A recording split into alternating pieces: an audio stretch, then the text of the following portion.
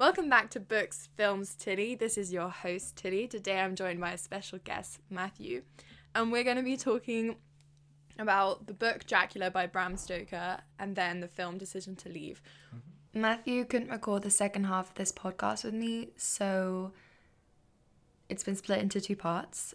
They both listen like normal episodes though, so stay tuned. The second half, to do with Decision to Leave, directed by Park Chan-wook, will be out soon. We are redoing the intro because Matthieu took some creative liberties for his first, might be last, guest appearance on the podcast. But as Matthieu was the one who chose Dracula, I'm going to let him do an edited version of his intro. I mean, censored. Yeah. Yes. So this is what this country has come to. So, folks, Matilda approached me to do an episode of her podcast with her. And when she did that, she asked me to choose the book that we were going to cover. And so I'm a simple man. I'm into the classics. But I felt like I had to find something that was sort of coherent with the other stuff that Matilda covers generally, and that she's interested in as well.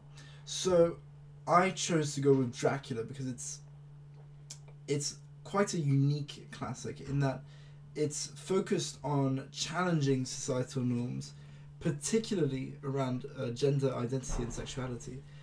But as we're about to see, I think it does this in a really unique way. Mm-hmm. Don't you agree? Yeah. And so I feel like this episode should be, coherent, but also a bit of a breath of fresh air. So without further ado, Matilda, what did you think of Dracula? Can I do an immediate side note? Go on. I'm sorry to do side notes straight away. We're also discussing it because both of us studied it at the same time but didn't share notes. Yeah. That's true. So we have no idea what the other person actually thinks about it, despite the fact that we studied it at exactly the same time. Yeah, that's true. Yeah. That's a good point. Okay. It's going to be interesting. Yeah, it is. That's why I was happy that you chose it. Okay, so now can you answer my question? Repeat the overall thoughts. Okay, part of what I really liked about this was, one, it reflects the context of when this book was written really, really well. Yeah. And, like, for example, with all of the kind of implicit sexual connotations and also on gender politics. But my favourite part of Dracula was more the religious side and the religious commentary. That was my favourite bit. And I loved the image of the vampire. And yeah, I think it was really clever in that sense. I also think one thing I quite like about classics, I'm going to do a classic next week as well, so this is relevant for both texts, is the fact that there's so much in classics where nothing is going on, but it still works. Yeah. So that's very interesting because in we don't agree on the same stuff, mm-hmm. but everything you just talked about is what I was planning to talk about in terms of my opinion of it. So you talked about the religious side of this book. Mm-hmm.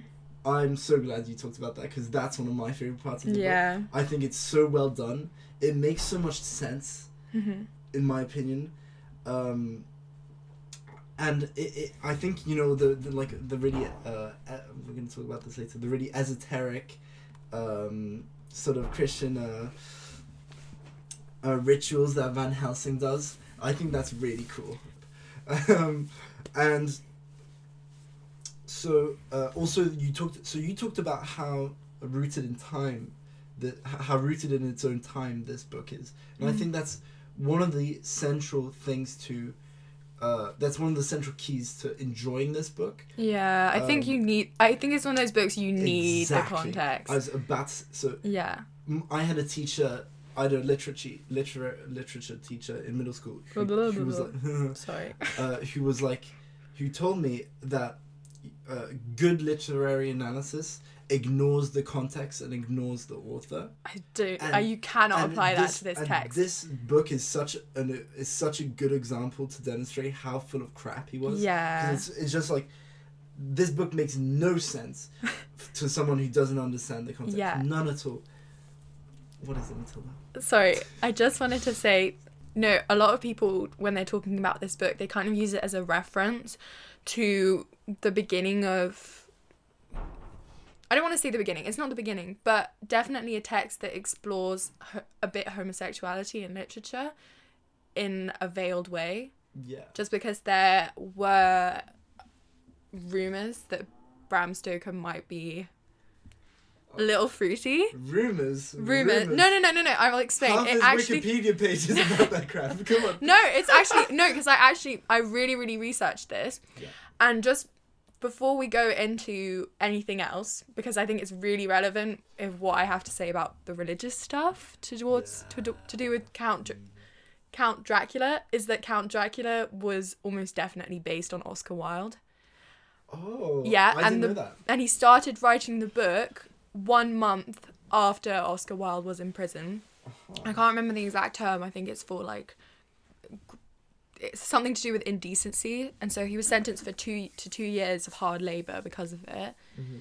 And there's also the fact that even though he was good friends with Oscar Wilde, he missed him out of this 12-page list of names of his acquaintances.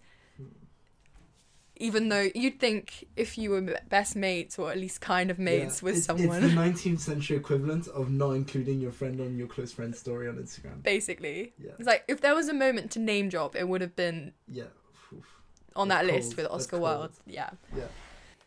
So you talked about Dracula, the character, I mean. And one thing that I find really impressive with this book is how well it holds up as a really effective thriller. As in... Dracula is actually scary. Is an actually scary villain. I'll argue that. Mm-hmm. So, a problem that I have, and that's often pointed out in the horror genre, is that as soon as you know what or who the monster is, the film or the book stops being scary. Mm-hmm. I think that the way Dracula sort of corrupts the environment and the people he interacts with, it's really, it's extremely poignant and threatening, and a recurring motif is that the character's assumptions and conceptions of the world stop working when he's in their vicinity. Yeah. And I think that's a really clever way to design the villain, not just because it's very scary, but also because it serves one of the main ideas of the book, one of the central themes, which is that the things that hold us together as individuals are really contingent and fragile.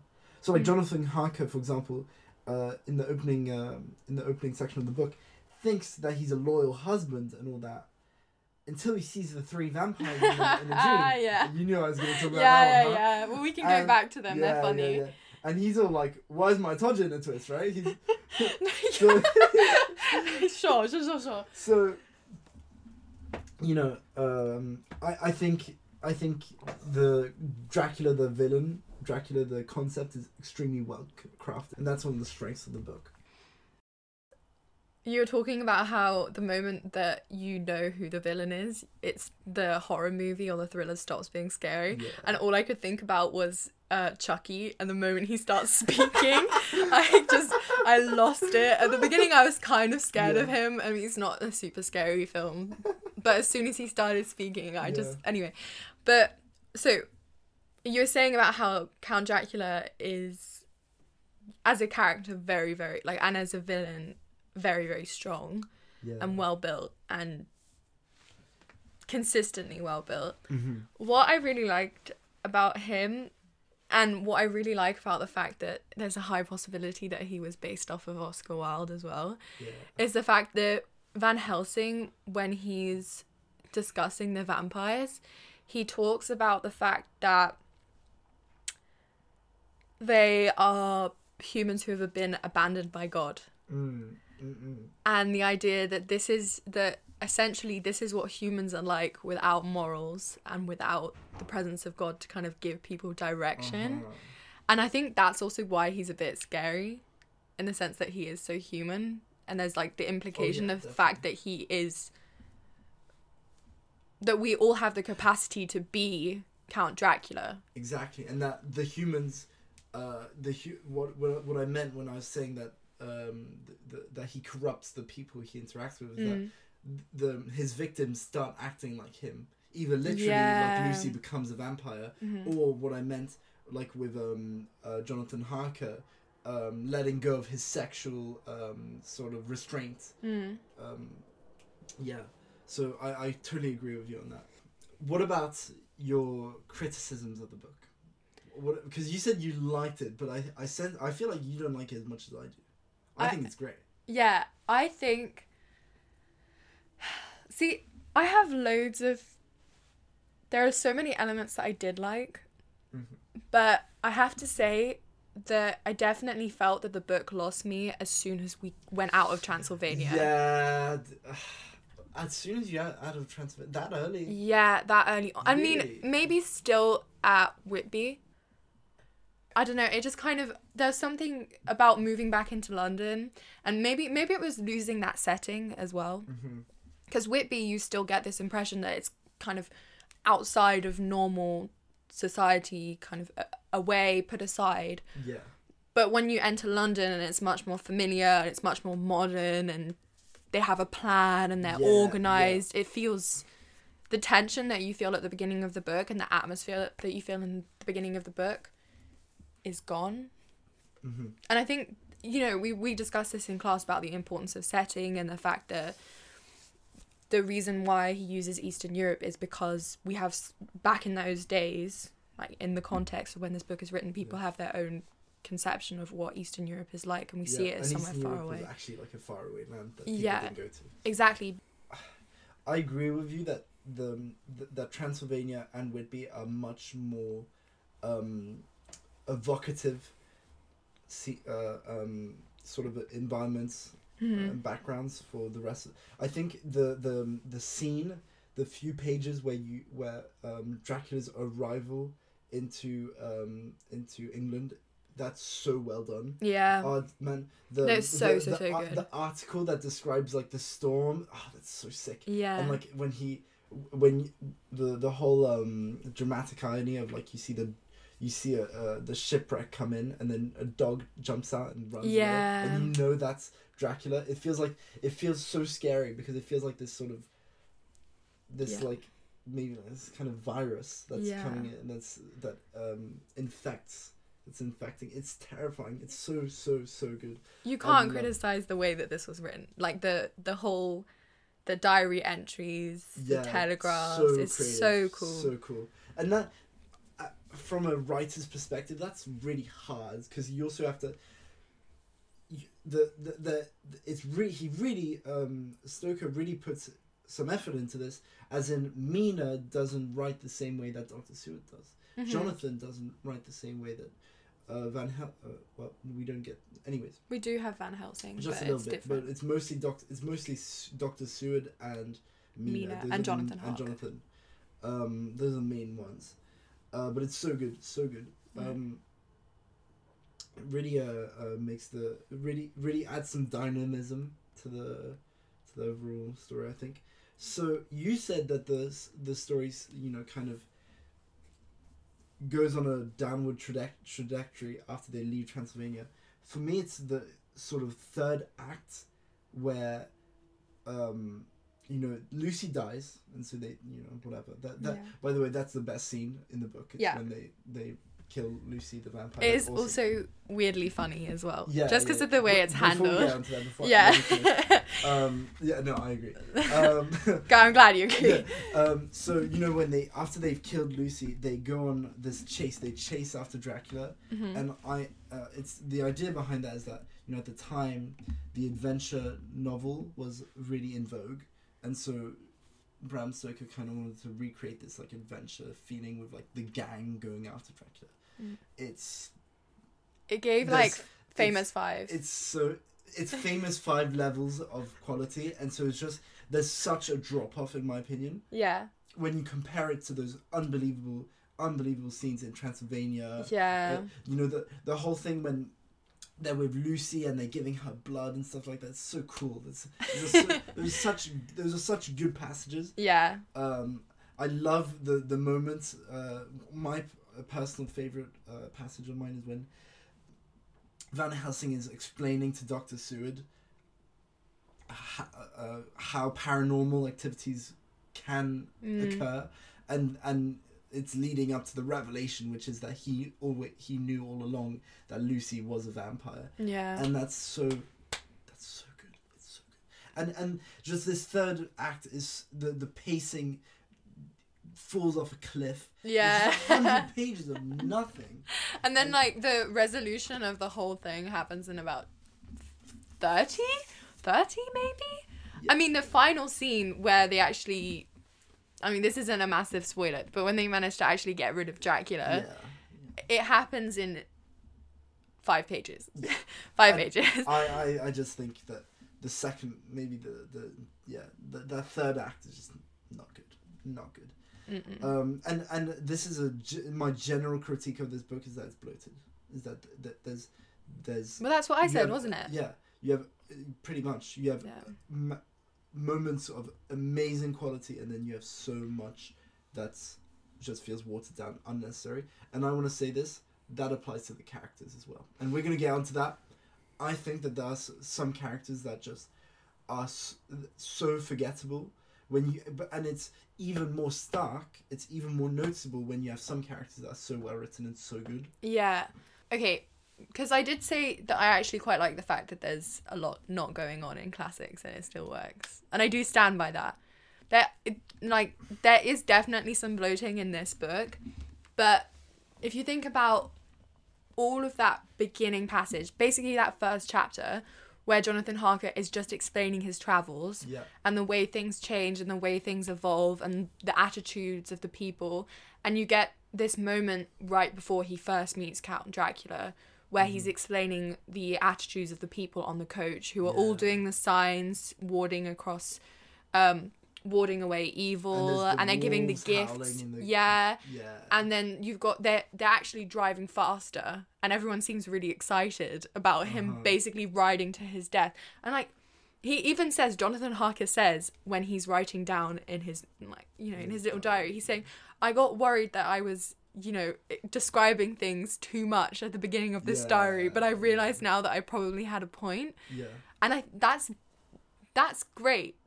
So I agree with you that there are certain points which do feel like where you get the genuine sensation that there's just too much detail, such as like, at the end when we learn about the entirety of Mina's sleep schedule for the next for the last 20 days leading up to Dracula, and you're just like, I just don't superfluous care. But at the same time these are passages from people's journals, and we do pick up on those kind of details.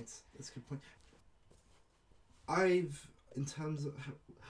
Last thing that I wanted to say. Last thing in terms of when we're talking about our overall opinions. Okay. In this section. Because I really want to say this. The whole stuff about... we haven't quite touch upon gender and sexuality. No. We'll talk about that when we talk about the specific characters, right? But I just want to say, the whole one of the main ideas of Dracula, this whole critique of scientism and an overly rationalistic sort of view of the world. I think he took the main problem of Victorian society and he just hit the nail on its head, dude. Yeah. That's so pertinent. It's so good. And personally, it's a hill that I'm willing to die on, because I think this is one of the main problems of current society as well, is that we consider ourselves so scientific and objective, and we're not. We're just not. Not any, or at least we're not like specifically so compared to other societies, and so that's, and that again we're going to talk about the characters. That's what makes the relationship between Dr. Seward and Van Helsing so special. Van Helsing, who offers a sort of who shows that science doesn't fill in the gaps for spirituality, and there is a part of the unknown which humanity has to embrace, and I think that's That's something, and it's one of those actually philosophical ideas that, for me, hits harder in literature, as in you could not convey that message better in a philosophy book than in a fiction like this. I think showing through this evil, through this sort of mysterious monster who works in very, who's kind of esoteric and whatnot. I think that's such an evocative way of, even if this very Victorian idea of Christianity might not be what we come to in terms of spirituality today. Mm-hmm. I think that the idea behind it's still very much relevant to this absolutely. day. Okay. Should we talk about the girls now? Should we talk about those gender politics? Oh, you want to talk about? I want to talk about the gender politics, and this is like, I think, okay, this is more to do with the famous Overton window. Because this is... You remembered the name. I know, I remembered the name. I didn't say Oswald or Alfred. Always calls it something. She calls it like the Alfredo. It's okay. I've got loads of good friends who will remind me of what it is. So many good friends. Yeah. Yeah, we're the brains behind this podcast. You just provide us with the soothing voice. Yeah. We got so excited by the fact that I remembered that the Overton window is actually called the Overton window that we forgot to explain what the Overton window is. So we use this a bit more loosely than its actual textbook definition, but it's usually a term used in politics to refer to what is considered to be acceptable in the eyes of the public when it comes to political policies or political discourse. But here, when we're referring to it in the context of our conversation, we're talking about Victorian norms and what practices are inside of what is acceptable in Victorian society and which go outside of it. That is basically the definition, and yeah, keep going on. I hope the rest of our conversation makes a bit more sense now. What I liked in this book, which was, the religious commentary, and also we haven't really discussed this, but kind of the conversation about, and there's not a lot to discuss, it's just something I really like, which is the blend between violence and eroticism, which is explored in the book. And that's something I really liked. But why I would recommend this book is because it very clearly delimits what you can say and what you can't. Like, the Overton window is literally what is discussed in this book. And part of and I say this also because this isn't like factually, but that you get that impression from this book. It makes sense because in 1908, see, I did my facts for this. I did my facts. I was like, I'm going to check. I'm going to make sure I know this stuff. So in 1908, Bram Stoker starts campaigning for the censorship of fiction. And one of the main things that he's campaigning against is sexual content in fiction. That's so good. So he must have known, or like, I assume that he must have felt that his texts were just okay. They were fine. They were okay. But then he must have had I don't know what he decided was specifically too much in literature. But it's so interesting when you think that he was trying to censor, he was trying to delimit. Yeah. When you considered that text, Dracula, is considered to be a kind of groundbreaking text when it comes to... Some of this goes over the top, even by today's standards, right? Yeah. Like, that's so interesting. Yeah. So the guy who basically pushed the limits, or went very close to the limits, was the one trying to re-establish said limits. Having, reread this book, I feel like Bram Stoker didn't completely... Sorry. Go on. Sorry. I'm sorry. You're lucky I'm not allowed to swear. I can't laugh because otherwise the mic will... He doesn't... I don't think he understood. He doesn't understand, for example, in his representations of women, I don't think he understands, like, how much of a feminist text this is. and I'm gonna let you segue on this. The whole representation of women that Stoker. Ooh, you were making your comments about Overton Window, and you can't even remember the author of the book. I'm gonna let you segue on this. Mm-hmm. All the reflections, It's okay. We're gonna start talking about Mina and Lucy now. That's what he means. So, this is not us coming up with these terms. Thank you so much. So, in Victorian times, there were 2 female archetypes. So there's the angel of the household, and then there's the fallen woman. And you have 2 main female characters who are best friends. You have Mina and you have Lucy. Mm-hmm. Mina fits into the angel of the household. She does. Angel of the household archetype. And Lucy fits into the fallen woman archetype. But both of them fit into it kind of awkwardly. Yeah. As in they're not completely archetypal. Yeah. Mina.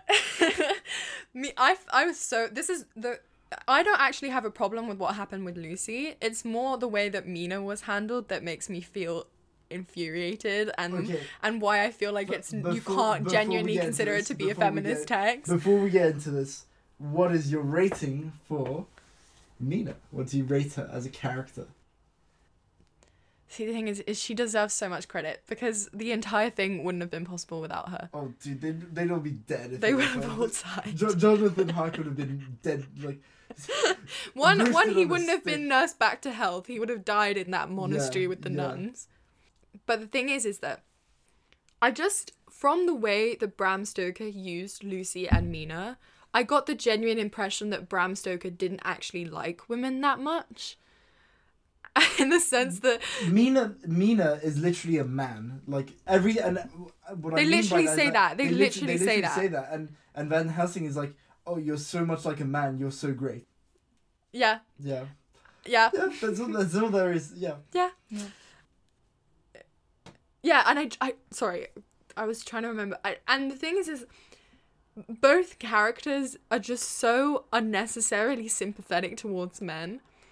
As in, not... Dude. And I don't mean it like that. I mean that multiple times, Lucy, for example, she's like, we don't deserve men. They're so wonderful, blah, blah, blah. This doesn't happen once. This happens like 2-3 times. All the time. And so there's so much singing of men's praise that to a certain point it's just painful. And then you've got Mina, who, despite being a very progressive modern woman, which is why you can argue that Mina is a feminist character, and this is not, I just want to I'll make the side note afterwards, but she is so, everything she does is for her husband. Yeah. And while I'm not and that's why, even though she's a very capable woman and all that, and so that would make you think she's not the angel of the house. Since all of it is for her husbands, that makes her the angel of the house. Exactly. And that's not to say that, just to make it very clear, that's not to say that supporting your husband and being a housewife and all that, that's not to say that isn't feminist. And just my general point with Mina is the fact that neither character got to be progressive. No, neither one of them got to be completely progressive. And that's part of what's, and that helps demonstrate where the Overton window is. You can have progressive, modern women, but they must remain at the side of men. Because otherwise, how are we supposed to root for them? Yeah.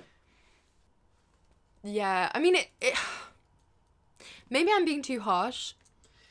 Because I think it's feminist in its context. I feel like you're being a little harsh. You always, I hate to bring up the classic argument, this was the 19th century. Yeah, but it was the 19th century. It was the 19th century. Yeah. And I still think, for example, yes, Mina is progressive only because she's a girl boss girl who acts like a man, but she's still a cool character, man. Yeah, she is. And you still... and she's also very believable. I don't think she's a poorly written character. No, not at all. Well, she's one of the few ones who's well written. Yeah. she's believable, and I think that for Bram Stoker to make us care about these characters to begin with, that's an accomplishment in of itself. I think he's a good writer, all things considered. Mm-hmm. You know. I just wish that I almost wish there was a third female character. I think there's Lucy's mother who just kicks the bucket essentially. Yeah. Yeah. It's fun. Yeah, and then you've got the 3 vampire brides. Yeah. We know that they're evil because they're vampires. Yeah, that's definitely not allowed. And they're sexually attractive. Yeah. You can definitely tell what was considered to be okay for a woman and what was not considered to be okay. Yeah, of course. And what was considered proper. Yeah. And that's why I would recommend it. Yeah, and that's what I was going to say. I don't have to like it. Yeah, of course. But I can still respect it for the commentary it gives. And there's I agree with you. Yeah. I have nothing to add. I completely agree. Let's talk about Mr. Mina's husband, because I'm going to be calling him that, Mina's husband. Mina's husband. Because clearly Jonathan Harker for me is a D-. He is not an F because he has good taste in women. Yeah, because he married Miss Mina and he had a child with Miss Mina. Yeah, which is a slam dunk. Good for you, Jonathan. Yeah, that's the only reason he doesn't fail. Because otherwise, as a character, besides the fact that he's involved in like the final scene and he gets to kill Dracula, he is such a dud of a character. Such a zero. I think he got lucky. Because this guy clearly can't recognise red flags. Because my guy strolls up into Transylvania and there's... I mean, come on. At a certain point, if the locals are putting garlic around their neck, you got to get the hell out of there. Yeah, man. he had no survival instincts at all. Conclusion, Jonathan Harker haters. I want to say maybe Stoker made Jonathan such a wet little... Fish. Dead fish. On purpose. Because Jonathan Harker, when you first see him, he seems to be this guy who's kind of fine, you know? He's this businessman. He knows what he's doing. He's well educated and stuff like that. He's called Jonathan. He's called John, which is the most average thing.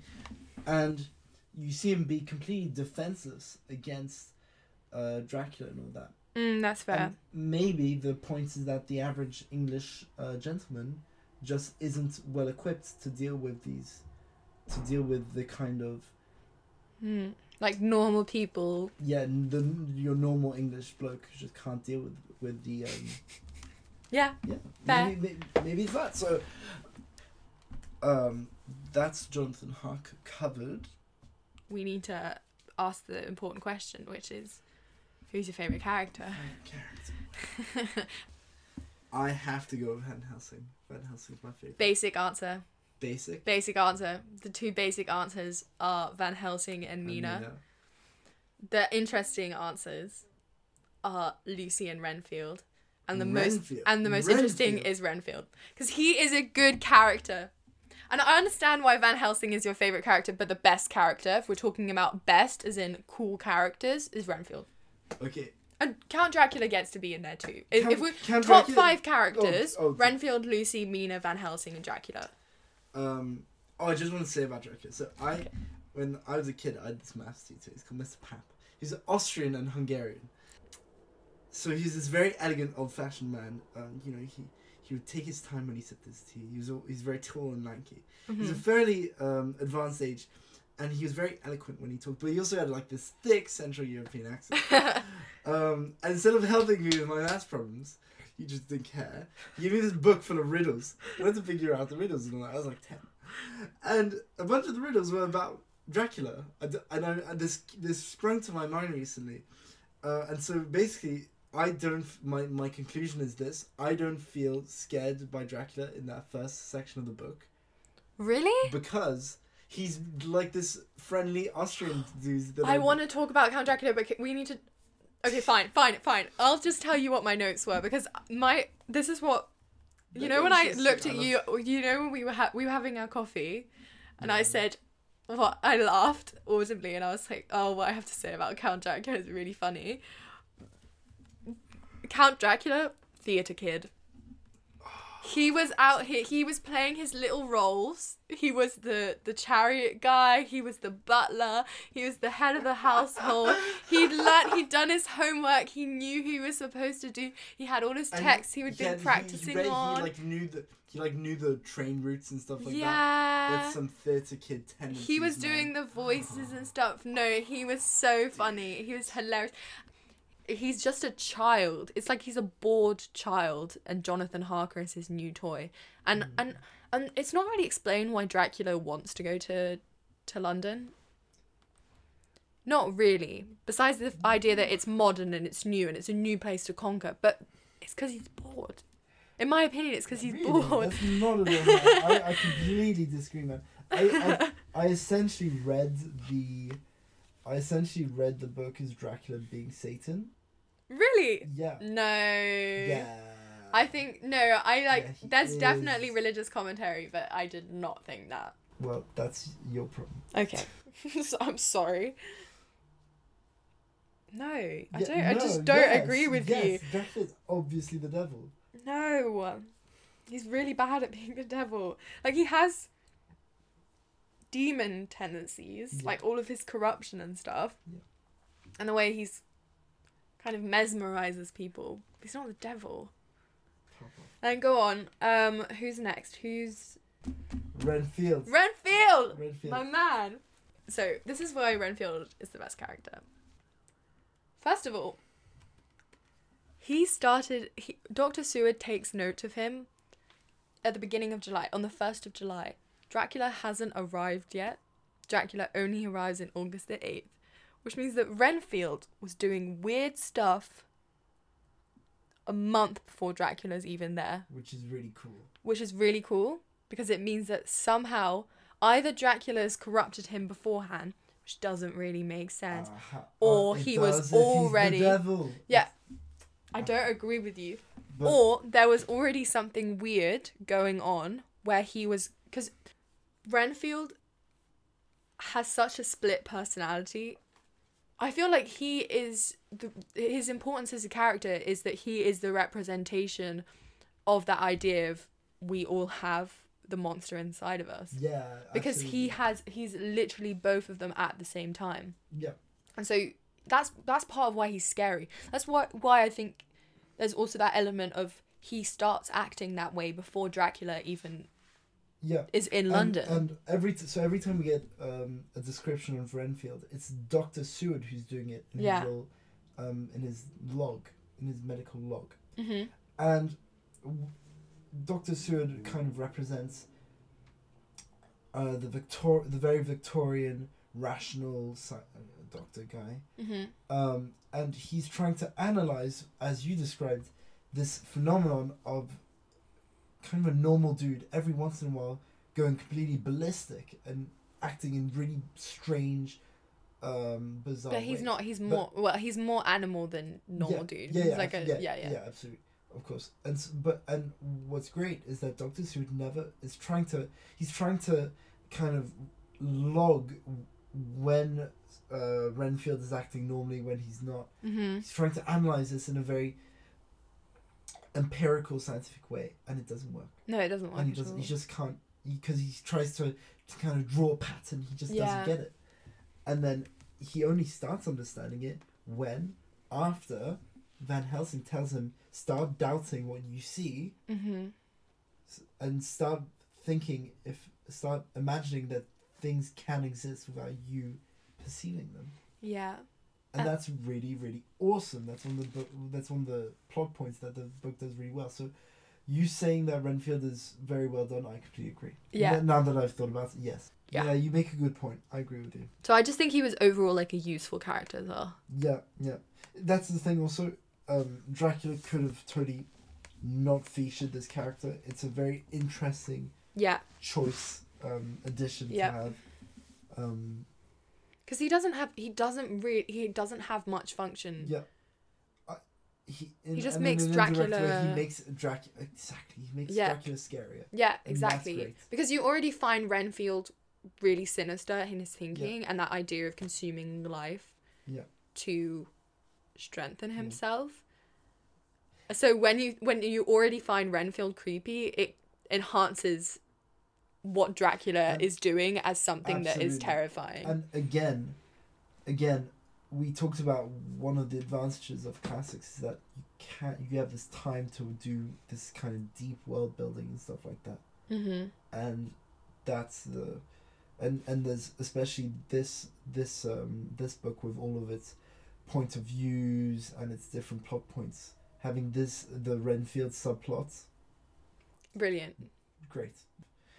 Good job. Now Van Helsing, you get to speak about Van Helsing now. So great. Van Helsing, he's again,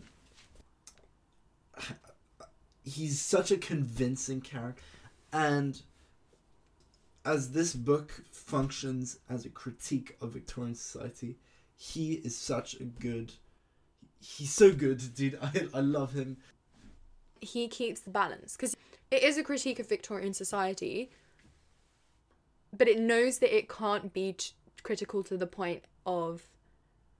It's not being censored. It's not a revolutionary. Yeah, it's not revolutionary. It's not a revolutionary book. But Van Helsing is able to put across a point against the idea that science and the rational can explain everything very convincingly, because he's a doctor. Yes, and because he has the credentials, yeah, and that's why he's good as a character as well. Absolutely. So that he's. It's interesting because when Dr. Seward introduces him, and he's like, let's bring Van Helsing over here to treat your friend Lucy. Mm-hmm. He says that he's a philosopher and a world-renowned scientist.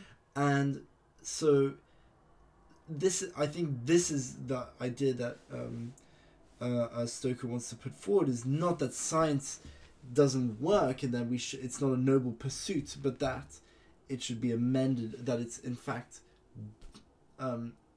benefits from this so-called humanist approach, which basically says that we can't explain everything. And you and I, we both really appreciate the Christian themes. Van Helsing being a man of faith, it's so, and what's so great is that normally you'd think that a Victorian representation of Christianity, normally it's going to feel rather dated and stuff like that. Here it works so well. And Van Helsing's faith is so convincing. And no, I completely yeah. And the again, something that Bram Stoker does, I think, well, is that he makes his characters consistent. And that's so, for example, Van Helsing being this sort of quote-unquote humanist philosopher, he also appreciates the fact, for example, when they're slaying Lucy the vampire, he's very, or even when Lucy dies, the way he approaches it from an emotional point of view is fantastic. And the way he kind of you see this guy who's not only very intelligent but possesses emotional intelligence and is empathetic and stuff like, and that's so convincing. He possesses that wisdom. Well, he's a likable character despite giving a point of view that might not appeal to Victorians or a certain aspect of Victorian society. Undeniably admirable. Yeah, he's a good character, and he's such a good character. It's just really well written, in my opinion. Yeah, he's convincing. Despite being controversial, he's still, like Mina, despite being controversial, he remains admirable and credible and very human. Yeah, and that just shows very strong... empathetic way. That shows very strong writing from the... Stoker really thought this stuff through. And you can't have all good characters. Like, not every character is going to be amazingly well built. So it is... Yeah. There's something to be said about the fact that there's definitely 4 great characters. Yeah, and again, as we said, for example, Jonathan, maybe he's boring and kind of middle of the road, mediocre on purpose. There's probably, you can't have every single character being super intelligent or super wise like Van Helsing. So even though we really don't like him, but Van Helsing, his relationship with Arthur is awesome. His relationship with Dr. Seward is awesome. His relationship with Mina is really cool because he's so admirative of Mina, even though we have our problems with that. I'd love to have known, because I think Van Helsing is based off of someone else, and I'd love to have known who it was. I don't know. But it would be interesting. It would be interesting to know who it was based on. I do agree that you think that he had someone in mind when he was... Yeah. I just want to say something. Mm-hmm. If you... And I'm talking to the audience here. So if you enjoyed the societal angle of this book, I think you'd really like this writer called Evelyn Waugh. He wrote something like 30 or 40 years after Stoker did. And he describes the decline of the Victorian society that Stoker is describing. Mm-hmm. And how it becomes spiritually void and decadent, because the answer, as we established in Dracula, is Christianity's faith in God. And living a moral, good life and all that. Mm-hmm. And so Evelyn Waugh, he kind of, all of his books revolve around this notion, this topic.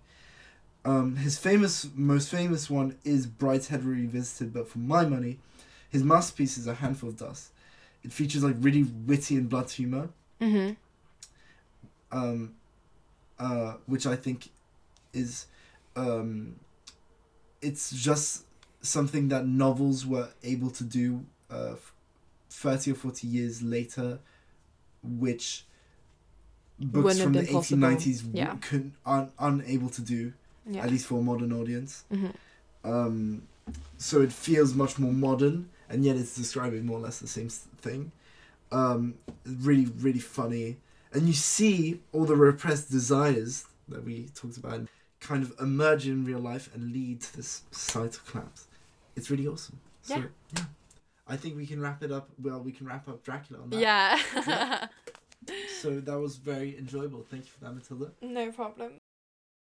We've been talking for a while, but I know you're very passionate on this topic. So, just because both of us have watched Avatar now. I watched Avatar on Friday with my sister, and I watched Puss in Boots on Saturday. Both high quality sequels. What did you think of Avatar?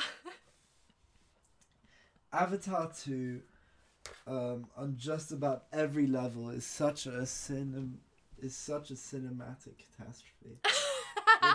It fails in absolutely everything it achieves to do, and it when you think of how much money, how much budget these AAA studios have to work with, and to produce such uninteresting content, it's just formidable.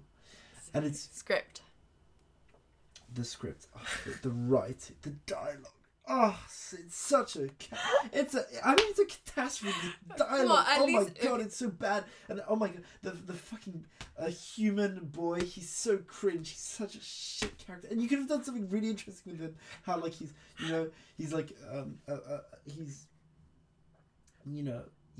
a human, but also he's one of them, so he's like torn between those two. No, there's none of that. He ends up being really cringe, and like when his dad is full on genociding the fucking sea people, he's like, stop, you're being so mean. It's like, shut the fuck up. It's so bad.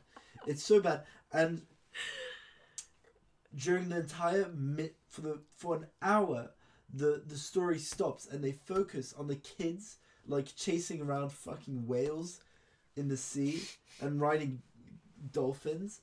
They're trying to reintegrate Matthieu. It's just so, what the fuck is this movie even about, man? And at the beginning there's the whole war. Yeah. The war against the humans. Okay, yeah, I have to agree with you. The fact that it got so sidetracked. It's like so sidetracked. But see, the thing is like, what I didn't get was the fact that the CGI... Okay, the CGI was great, though.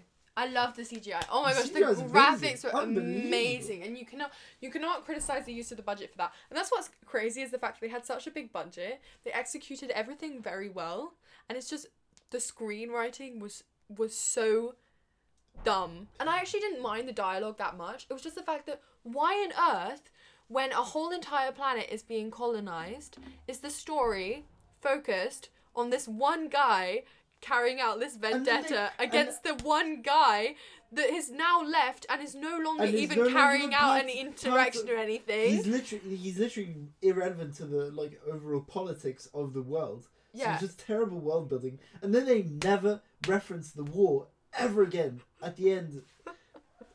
No, he said that he has to take a stand here, you know. You told me, you said that we both watched Avatar, but that's not exactly true.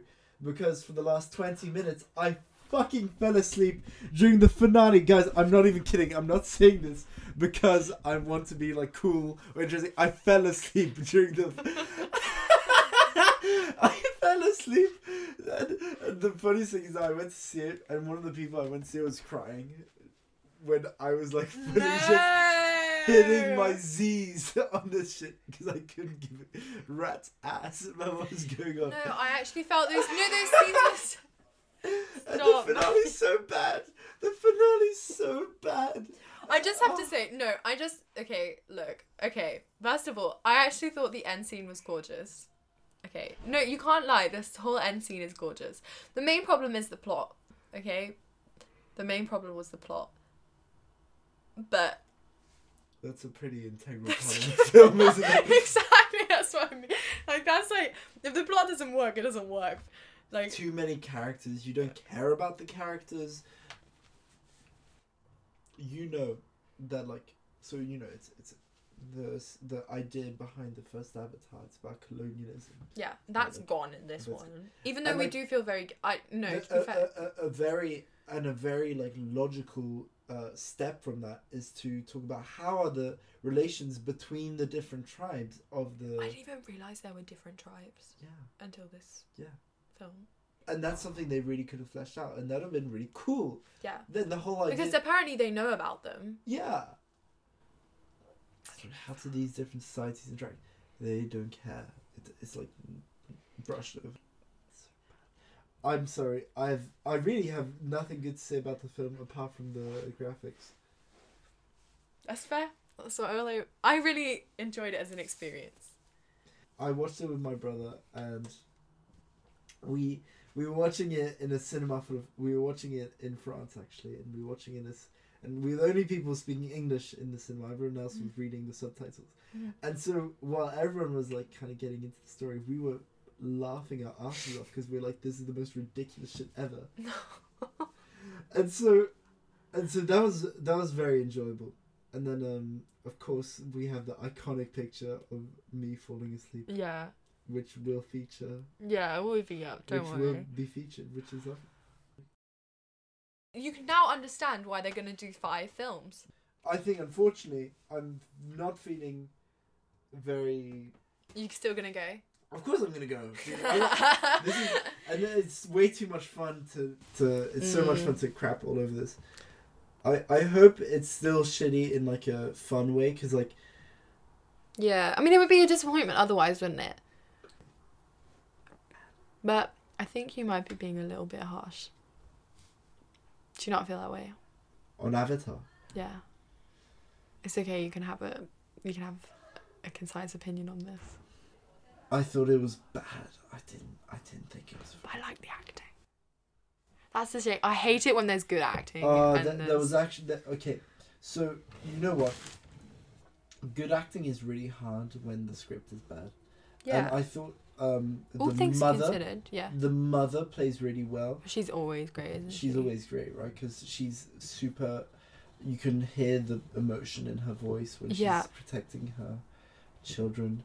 That's interesting. But again, every time I get a grain of good stuff from that film, I'm like, I just wish this movie was always this good. Thank you, ladies and gentlemen. Have a good night. Anyways. Now Matthieu has finished trashing I've done my thing. Avatar. So I think we can definitely... So I watched Puss in Boots too, but you haven't. I think we can definitely say that there's Puss in Boots 2 is overall a better rounded film, but Avatar still holds its ground because of the CGI and how good it is. But the real question, the question that no one is asking, and I want to know your opinions on, is Puss in Boots 2 better than Shrek 2? What's funny is that I haven't watched Puss in Boots 2, as you established earlier. Suck, and you can't say anything about it, because they will be allowed to express their opinions. You can express your opinion online. I know what I'm gonna answer. My answer is Kung Fu Panda 2, the greatest animated sequel of all time. And that's a wrap. I'd love to know your opinions on the social media. I'm so grateful you guys could join us for the second episode. It was very different. I think, this is the first episode of this type as well, so it'll be worked on, it will get better. It doesn't get better than me, guys. I'm sorry. The series. Well, you're giving yourself the series peaks on number 2, just like Kung Fu Panda, baby. Woo! So he's demolishing the mic. So I had a good time. We had a good time. So yeah, and I'll see you next week. Honestly, this next adaptation is quite something, and I'm really excited to be discussing it with you. For those of you, because I posted the first episode yesterday, for those of you who showed your support and who are most definitely, hopefully, listening to the episode now, I'm very grateful. If you're new, my social medias are linked in the description of this podcast, but also on the description of this episode. Yeah. And I hope you have a great day, a great evening. I hope you enjoy. Bye. You have to say, I hope you enjoy. Go. You have to say it. I hope you enjoyed. Have a nice day. I hope you enjoyed. Have a nice day. That's very sensual.